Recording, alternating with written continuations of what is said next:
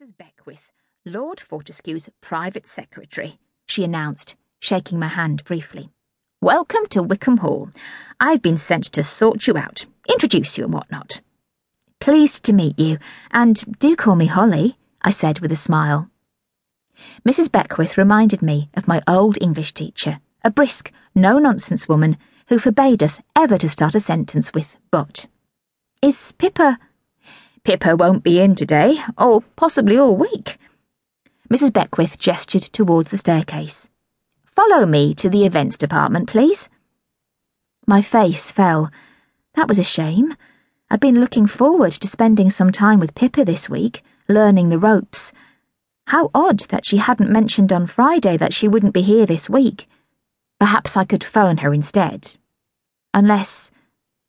She's not ill, I hope, I asked, as I followed Mrs. Beckwith to the bottom of the stairs. No, not exactly. More of a family crisis, she said, beginning the ascent to the first floor. Oh, how awful. I frowned again. What did that mean? Poor Pippa. I was dying to ask more questions, but Mrs. Beckwith was stomping up the stairs so quickly that I had to run to keep up. At the top, a rich red carpet stretched left and right along the corridor. There was a row of windows on one side and large white-painted doors with brass knobs on the other. The only open door was the one leading to the events office. My office. I was bursting to tell Mrs. Beckwith what starting this new job meant to me and how amazing it was to be out of the house and working again. But she didn't seem the sort to welcome such confidences, so I followed her into the room, grinning behind her back. You'll share this office with Pippa. Make yourself at home. Ladies' loos are along the corridor, and if you need anything, call me. Phone list is inside the top drawer. Thank you.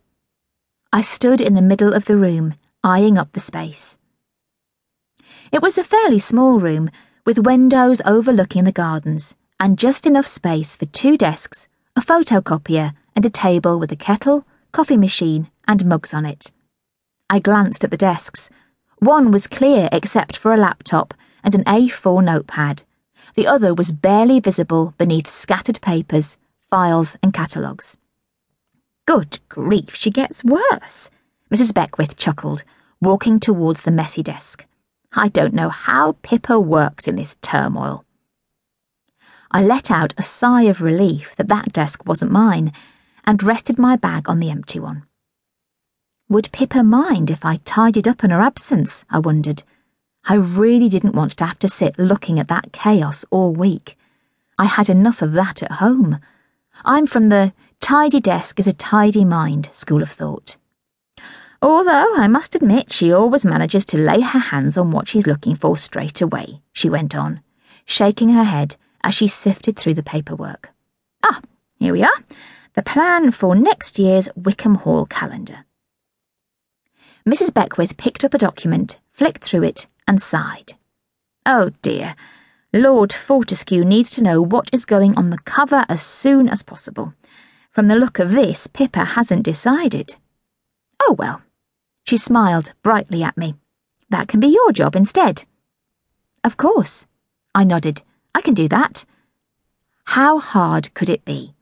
There must be loads of things at Wickham Hall that would make a stunning front cover. Right, come along, we must press on. She marched to the door. I cast a look back at Pippa's desk and the mounds of paperwork stacked haphazardly all over it, and wondered whether I'd managed to lay my hands on what I needed to get me through the next week. Mrs. Beckwith, what would you say are the main events that Wickham Hall is gearing up for at the moment? Mrs. Beckwith flapped her hand at me to hurry up. Walk and talk, dear, walk and talk, she said, as we hurried back down the stairs. Well, I'd imagine the priorities in order are wedding, calendar, summer festival. I didn't know Wickham Hall did weddings, I exclaimed. I didn't know I did weddings, come to that. I dealt with gaggles of hen parties, but never an actual wedding. Mrs. Beckwith shook her head.